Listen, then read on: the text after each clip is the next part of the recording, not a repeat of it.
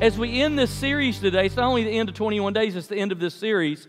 I was thinking about those concepts or words that are really, really familiar, but kind of hard to define, kind of like time.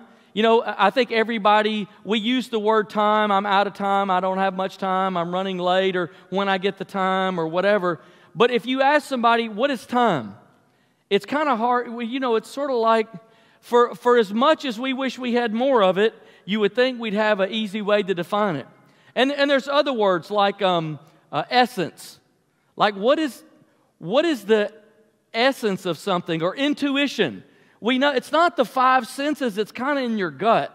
It's sort of like, it's hard to define, but we use it a lot. Let me pull one from nature, like snowflake, like the Northeast right now. If you're watching from somewhere, you know, maybe all the way down into the coast of Florida, all the way up, man, you guys have just been beat up with snow and cold weather. And you say, you know, is it if you were to try to describe snow to someone who had never seen it, say, well, it's not ice, but it's not liquid. It's kind of this little fluffy thing that, you know, drops from the sky. It's sort of like it's magic.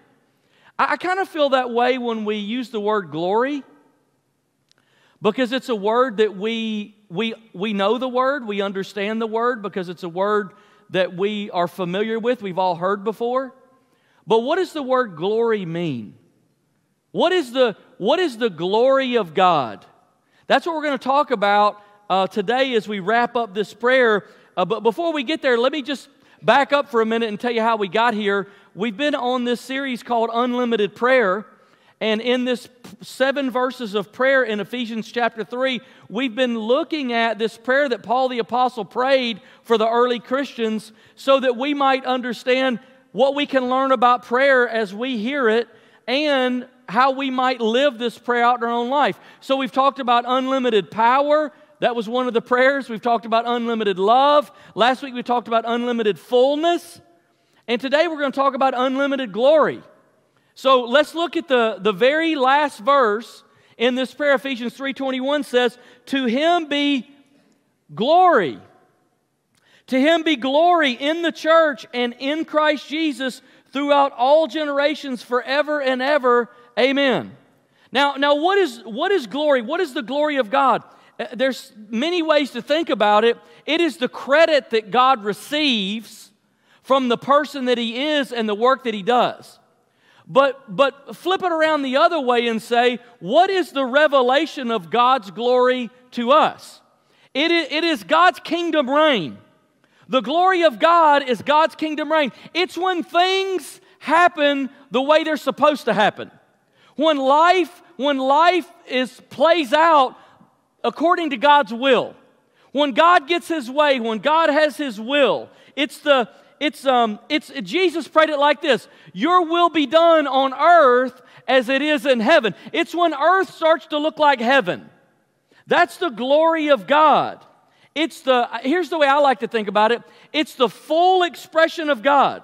Now, in Ephesians 3:21, we see two places that as Paul was praying this, we see, or are supposed to see, the glory of God. Look at it again. To Him be glory in the church. We're going to talk about that one for a while. And then as we close today, we're going to talk about the second one, and in Christ Jesus. So here's the question. How do we get the glory of God in the church? How do we, this blinding revelation of the glory of God, how do we get these sunbeams? How do we get these rays of light of the glory of God into the church? Because this is what Paul's prayer was. Well, I realize when we talk about the church, you know, I'm not just talking to you in this room in this moment. I'm talking to everyone online and whoever watches this, whoever's watching now and whoever watches in the future. I know that I'm not talking only to church people. You may be here as a guest today and say, hey, I'm here, but I'm not really a church person. Or I stopped by and clicked the video. I'm not really a church person, but I'm listening for a minute. So I realize that in our society as a whole, the concept of church can be complicated. Because in recent days, and not that it's only happened recently. But we've seen a lot of problems, and we've seen examples. Everybody has an example of how the church isn't perfect, and how it didn't live up to what it was supposed to be or what it was supposed to do. And we've seen scandals, and we've seen excesses and failures, and then there's wounds. And so we'll walk on a little bit of sensitive ground today, if that's okay. I want to give you four ways that the glory of God shines in the church, or four things we need to do to see the glory of God in the church. Number one, we must be humble healers. Now, I'm sad to say I can't even count the number of stories that I've heard of people who found their way into a church or at a church camp or, some church experience, and they've been wounded by the people who were supposed to help them. They've been wounded. And I promise, if I were to walk around and sit with each one of you and sit with you online one-on-one, I bet most of us, if not all of us, could name the first name of a person who'd say, oh yeah, I know somebody. And it's just happened too often. But Romans 12:15 says, rejoice with those who rejoice and mourn with those who mourn. I think sometimes we're better at the rejoicing than we are the mourning. We're better at the rejoicing than we are the grieving. But somehow, by the grace of God, in order for the glory of God to shine in the church, we've got to be able to look into the eyes of the people who've been wounded somehow, somewhere, in or by the church, and say with all kindness and all sincerity and love, from the bottom of my heart, I'm genuinely sorry. And we've got to be able to sit with them and grieve out that wound. And let me just stop here and say, if you're in the room listening or you're online and no one's ever said it to you, let me say it today. From the bottom of my heart, I'm genuinely sorry. I'm sorry if you've been wounded. I'm sorry if some egregious thing has happened to you at the hands of a Christian leader or Christian or someone you looked up to. I'm sorry, it shouldn't have happened and we should have done better. And if no one's ever said that to you, I want to say that to you today. I'm sorry. We've got to be able to do that, and we've got to be able to offer in all humility healing. And we've got to be able to listen with humility and reach out with love and healing. And we've got to do everything we can do to not create any more wounded people. To stop creating more wounded people. And we've got to grieve with every victim until there are no victims left. That's the only way that we heal. So the way that the glory of God shines, if you read the book of Ephesians, it is about the love of Christ and the power of Christ and the body of Christ being built up and becoming complete and whole and full of the fullness of God. And the only way that can happen, we can't just run over wounded people like speed bumps on our way to the glory line. We've got to say, no, no, no, no. The glory line's not running over you. The glory line is when you get up, find wholeness in Christ, and you come with us. That's where the glory of God is, right? So when we heal, and when the church is a place of healing, we see the glory of God. Number two, we must exercise wisdom and love. Now, I want to say this there's no way for me to adequately say it, and I'm going to do the very best job that I can. In no way does the point I'm about to make undermine or change the first point that I made. They are both equally true. But because I've been serving in ministry almost 30 years, I know that there are oftentimes other circumstances that we have to talk about, or we're going to have an incomplete understanding of how the glory of God shines. Okay? So we not only must be healers, humble healers, we must also exercise wisdom and love. Ephesians 4:15. By the way, the very next chapter from where we see Paul's prayer in Ephesians 3, if you go to Ephesians 4, he then says this: instead, speaking the truth in love, we will grow to become in every respect the mature body of Him who is the head, that is, Christ. Okay, so unwind that truth, and here's what you get. If truth is not spoken in love, there is no maturity, or there is incomplete maturity. Okay? So there must be a sense in which the church is a loving truth speaker. All right? So here's what happens sometimes. Sometimes the truth is shared in love, and a person is not willing to receive it. So rather than wrestling with the work of the Holy Spirit in their inner life, what they do is push back and claim that they've been wounded. That truth offended me. I can't believe they said that. Can you believe what whoever so-and-so said to me? And rather than trying to embrace what potentially is the truth in love, there's a pushback and an offense and a wound. And so what I just want to say is there's two sides to this situation that we have to look at if we're ever going to be filled with the glory of God. We have to be filled with the glory of God. When I was in high school, I'd been a Christian for maybe just a year or maybe a little more, but I was like raw. Had no idea, like a kid in the candy store running crazy, chewing on the furniture. I had no idea what I was doing or how all this thing really worked. But I had a friend who I had heard in our youth group. He was talking about me. He was kind of bad-mouthing me, and I didn't really know why, because to my knowledge, he and I had never had a real problem, and I didn't know what to do. So somehow this idea came to me that what you're supposed to do, I think I'd heard it in Scripture, somebody had told me, that's what the Bible says, what you're supposed to do is go to the person in private, not talk back about them. So I thought, well, that's new. I've never heard that before. I'll try that. So I called him and said, can I come over to your house? And I went over and sat in his bedroom, and I talked to him, and I said, look, I don't know how we got here, and I don't know what I've done to hurt you or offend you, but this is what people are saying, and I don't know how to resolve it, but I don't want it to be like this, and all I know how to do is apologize and say, if I've offended you somehow, I'm sorry, and I'm open for you to tell me how that happened, and I want this to be over, and I want it to be clear, and I want it to be good between us. And it was a difficult thing.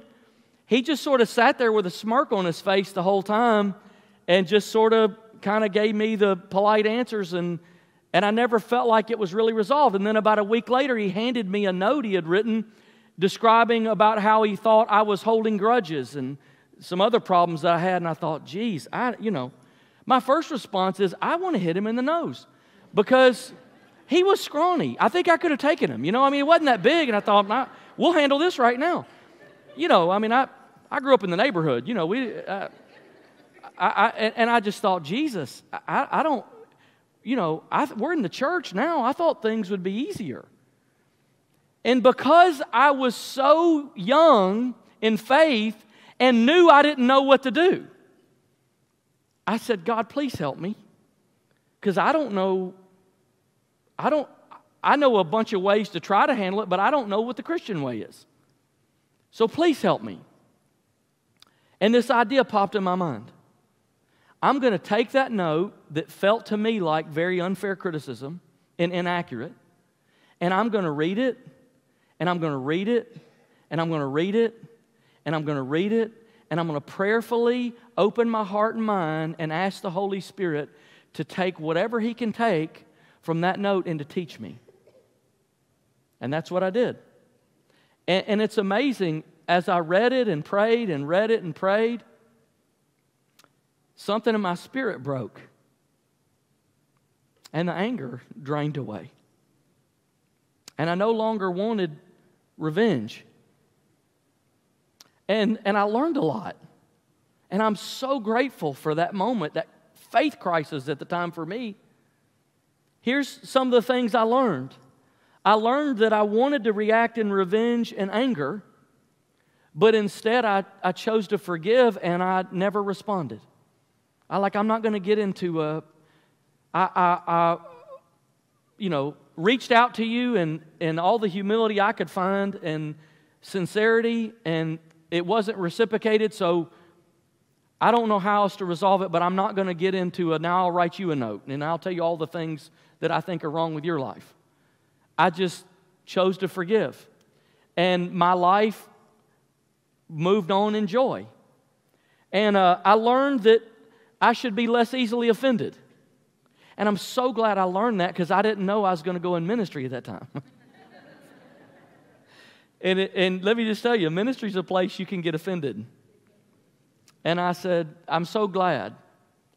And here's what I also learned. I also learned that nearly everybody on earth has something to teach me if I'll listen. Nearly everybody. Maybe everybody. But at least nearly everybody. And that was a formational moment for me. It sent me in a different direction in life than the one I had lived and the one I was on at the time. It changed a lot about my life. So I just want to say, I think if we'll take the posture of the student rather than the teacher, and we'll look at life and say, what can I learn? Because not everyone who you or I think are our critics are actually our critics. Some of them are speaking the truth to us in love. But if we can't receive it, we're not going to receive the things that the Holy Spirit's trying to bring to us. And I also learned that sometimes people criticize us out of their own brokenness. But sometimes people criticize us because of our brokenness. And wisdom is knowing the difference. And knowing how to receive and follow some of those voices, and how to mute out and say, I don't think that is something that the Lord wants me to receive. But that takes wisdom and discernment, and that is the difference. Now, this verse says, speaking the truth in love. And some of you are, wired that way from birth by personality. I just tell them how it is. Enough of this mealy-mouthing around, this politics, and this just, making everything shiny and smooth. Man, I'll just tell them how it is. Well, that assumes a lot. It assumes first that you actually know how it is. Maybe you don't know how it is. So I would just say, for the glory of God to fill the church, for us to ever arrive at maturity, we have to be receivers of the truth in love. We have to be givers of the truth in love. And I would say for those of you who say, I've never spoken the truth in love, your relationships are probably suffering a little bit of a lack of authenticity. On the other hand, those of you who got your finger on the trigger and you're ready to shoot the truth in love out or in something, anytime, I would say this: make sure when you speak the truth, it's in love, because here's my view: the in love part is more important than the truth part. And here's why I say that. Because oftentimes we speak the truth in anger, or in revenge, or in frustration. And so I would just counsel you this way: anytime that you feel prompted to share the truth, slow down and say this to yourself: until I'm confident that I'm sharing the truth with this person for their benefit. It can't be for my emotional relief. It can't be to get something off my chest. It's got to be for their benefit or the benefit of our relationship. I should not share, because I'm not in the right frame of mind. My spirit is not right yet. I've not processed this thing emotionally and spiritually enough yet to bring it. And when I get there, I can do that. But when we exercise wisdom and love, the glory of God fills the church. Number 3, we must be reconcilers. I think it's nearly impossible for you and I to understand the tension of the first century church. The first century church struggled to try to understand if Gentiles, in other words, non-Jews, were really going to be allowed to be part of the faith. Because they didn't just make it up. I mean, you have to understand, Abraham was their father. The Ten Commandments was given to them. They are the ones that lived in slavery and exile and broke free and came to the Promised Land, and King David was their king, and Moses was their deliverer, and they had preserved this religion across centuries of time while the Gentiles on the earth were just running amok doing whatever they wanted to do, making up their own religions and everything else. So when Jesus came to earth, the Jews said, He's our Messiah. He's not yours. And there came this big conflict in the church on, is this going to be just for us, or is this religion, this faith, this revelation of the glory of God in Jesus Christ, is this for the whole world? And it was a major dilemma. You and I can't feel it because it's not personal. Like, we don't feel that tension. But that's not to say that you and I don't have points of separation and conflict in our own relationships where we do feel tension. And here's where the glory of God's revealed. When we overcome the natural barriers that exist in whatever our local society is underneath the banner of Jesus Christ. That's when the glory of God is revealed. So how does that glory show up now? Well, in this way, we have to be, and every church, I think, on earth has to be as diverse as its community. We have to have people from every walk of life that's represented in our immediate community. So we have to have, white people and black people and Asian people and Hispanic people and Middle Eastern people, and we've got to worship together and love each other and understand our differences and unify around Jesus. Now, if you've never been a victim of racism, you might be tempted to ask the question, how long do we have to talk about this? And I think the simple answer is as long as it takes. As long as it takes. Why? We're contending for the glory of God.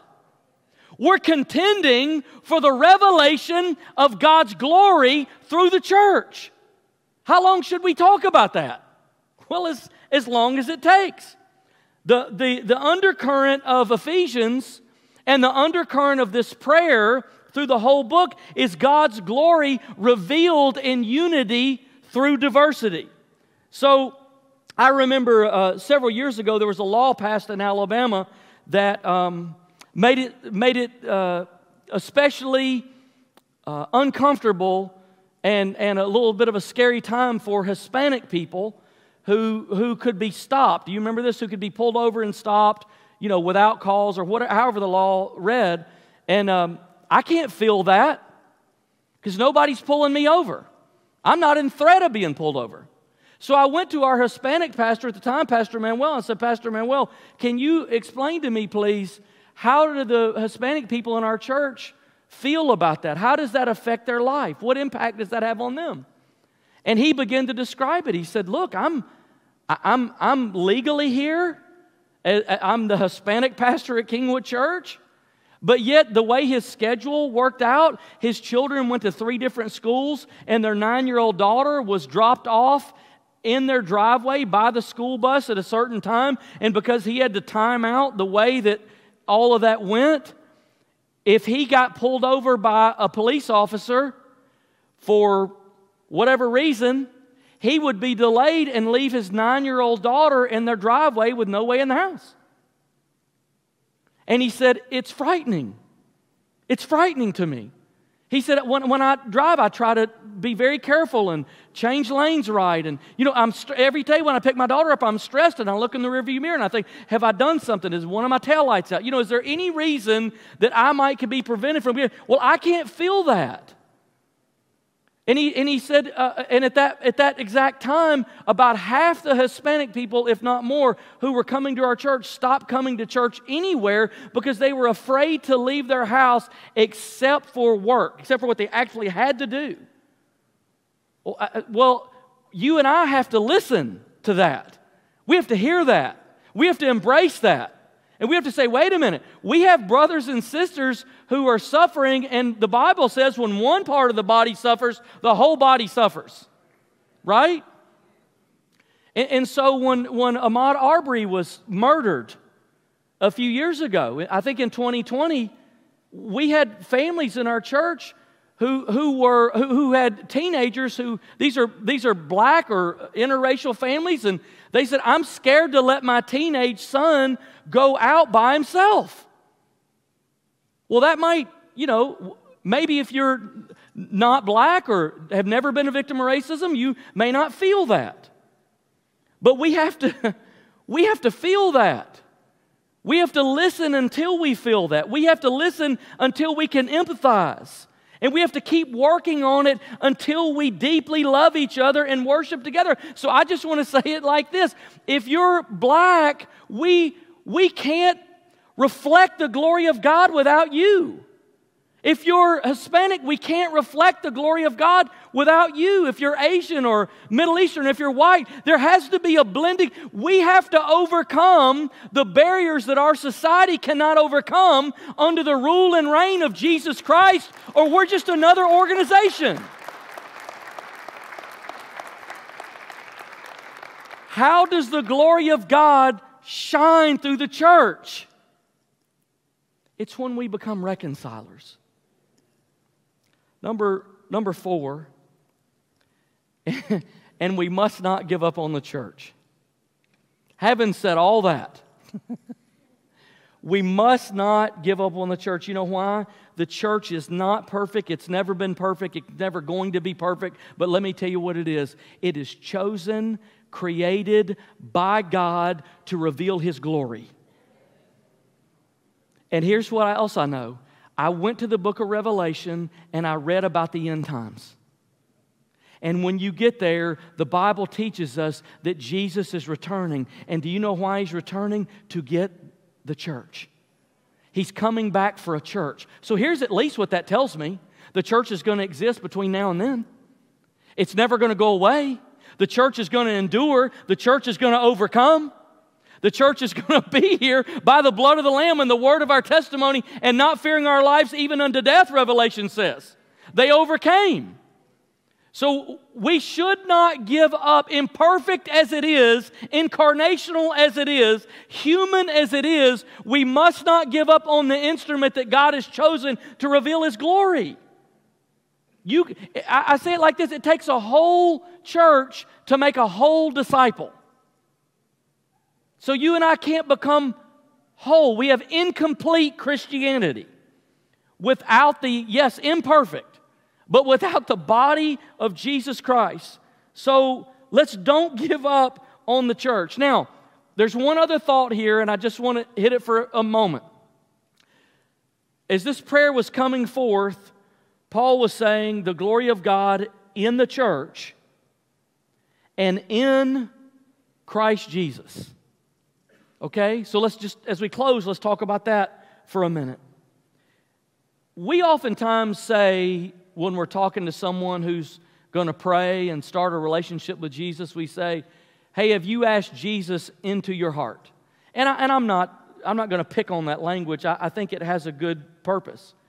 But here's the flaw in how it might cause us to understand this whole thing.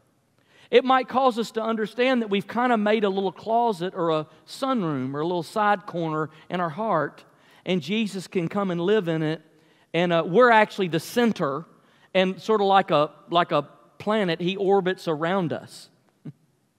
But that's not how it is at all in this prayer, and it's not how it is at all taught in the New Testament. The New Testament teaches that Jesus is the center, and we are in Him. And our life is in Him. And in Him we live and we move and we have our being in Him. And so I want to read Colossians. There's 6 verses, but I want to read Colossians 1:15. It's the most powerful place I know in Scripture that teaches this idea that we are in Christ. And I just want you to pay attention as we read it to every time you hear the idea in Him or in Christ. And just see how powerful it is. Are you ready? The Son, Jesus, is the image of the invisible God. He's the revelation of the glory of God. That's what that means. The firstborn over all creation. For in Him, for in Jesus, all things were created. It all came through Him. Things in heaven and on earth, visible and invisible, whether you can see it or not, whether thrones or powers or rulers or authorities, all things have been created through Him and for Him. He's the center. He's the center. He's the sun that the whole universe orbits around. He's before all things, and in Him all things are held together. And He is the head of the body, the church. He is the beginning and the firstborn from among the dead, so that in everything He might have the supremacy. For God was pleased to have all His fullness. Look, His glory, the glory of God, dwells in Jesus Christ.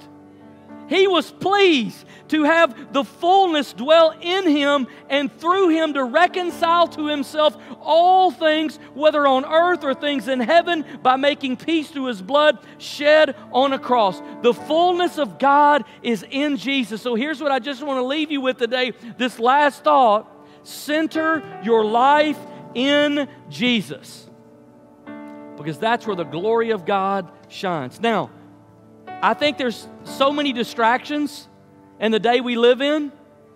I think sometimes the church can be a distraction in a way. The church and Jesus aren't equal. The church is an imperfect revelation of the glory of God. Jesus is a perfect revelation of the glory of God. So if you have a church wound, if you have a frustration with the church, if you see a gap, we can get so distracted by the imperfections of the church. We can get so distracted by questions we don't know the answer to in faith. We can get so distracted by things in the Bible we don't understand, but none of that's the center. Center your life. Look, partner with the church. Love the church. Receive from the church. But don't center your life in the church. Don't center your life in a leader. Don't center your life in a denomination. Don't center your life in something like that. Center your life in Jesus. Because you'll never be disappointed then. We sang it a minute ago. I put my anchor to the ground. There's another place I think we sometimes, and this is not the right way to use this word, but I will. Welcome to Kingwood. I think we sometimes get distracted by the charismatic. And I don't mean charismatic church or charismatic theology, but charismatic excess. You know, years ago I heard about somebody found a grilled cheese that looked like it had Mary's face on it, so they put it at a drive-thru, and people backed up for, hours to see it, to drive through and look at the grilled cheese with Mary's face on it. Somebody told me a few years ago about a Bible that was weeping anointing oil, and I should go look at it.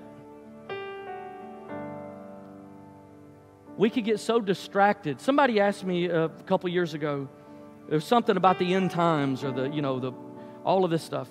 And they asked me, and they said, there was one-on-one in private. They said, what do you think? He said, here's what I believe. It's a distraction from the person of Jesus and His mission. If you would spend the time that you spend trying to figure out when Jesus is coming back and when it's going to end and how it's going to work and which power is going to rise and which nation of the world today is in the book of Revelation and all of that, if you'd spend the time studying and learning from the life of Jesus and centering your life in Him and learning to walk with Him and have a relationship with Him and take on His character and take on His presence and take on His life, man, that's where the glory of God will shine. Somehow we've created a dichotomy in the church. It seems like that we either have people that believe in Jesus or believe in the Holy Spirit, but the Bible says that Jesus was led into the desert by the Holy Spirit and came out in the power of the Holy Spirit. So I believe in Jesus empowered by the Holy Spirit. Jesus and the person of Jesus and the power of the Holy Spirit. We don't have to choose. There's no, the Holy Spirit and Jesus aren't fighting in heaven. There's no dichotomy, there's no conflict for them. They're together. They're in complete unity. Complete unity. Center your life in Jesus. And then there's folks who might hear that and be tempted to say, thank God, finally somebody said it. I'm so tired of those Christian, looky-loos doing all this. Let me tell you what the other problem is sometimes. We center our life in culture. We center our life in sports culture and entertainment and fads and trends and whatever the latest thing's going to be, and trying to store up treasure on earth rather than in heaven, and responding to whatever the latest thing is around us and reacting to the world around us. And we get centered in this culture. We get centered in the things that are here on earth. We get centered in how do we live our best life and get all that we can out of life. And you know what? That's not centered in Jesus either. Man, I'll tell you what the world's starving for. Starving for a church centered in Jesus. There's so much spiritual, religious confusion in this time, unlike any time I've ever lived. And the world's starving for a church that just says, you know what we're about? Jesus. Jesus, man. That's where we're at. So center your life in Jesus. As we end this series in this time today, would you stand with me? I want us to read the final 2 verses of this prayer together. And I want to ask you as we're reading it, can you, even though you're reading it, can you make it a prayer? Can you say as we're reading it, God, let your glory shine through me. Let your glory shine through our church. Let your glory shine. Let me receive the glory of God in the person of Jesus Christ in my life. Can you let that prayer bubble up in you as we read this together? Let's read it together. If you're online, go ahead and jump in. Maybe turn whatever your device is you're watching, turn it up. And we'll put the words on the screen, and you can read it with us and pray it with us where you are. Let's read it together. Now to Him who is able to do immeasurably more than all we ask or imagine, according to His power that is at work within us. To Him be glory in the church and in Christ Jesus throughout all generations, forever and ever. Amen. Say it one more time. Amen. Amen. Lord, we thank You today for the glory of God in Jesus Christ. We thank You today for the glory of God in the church. And Lord, we pray that Your glory would shine in this moment and in this hour, and that we would see, the world would see, we would see a deeper and stronger revelation of the glory of God in Jesus' name. In Jesus' name. Let's worship together.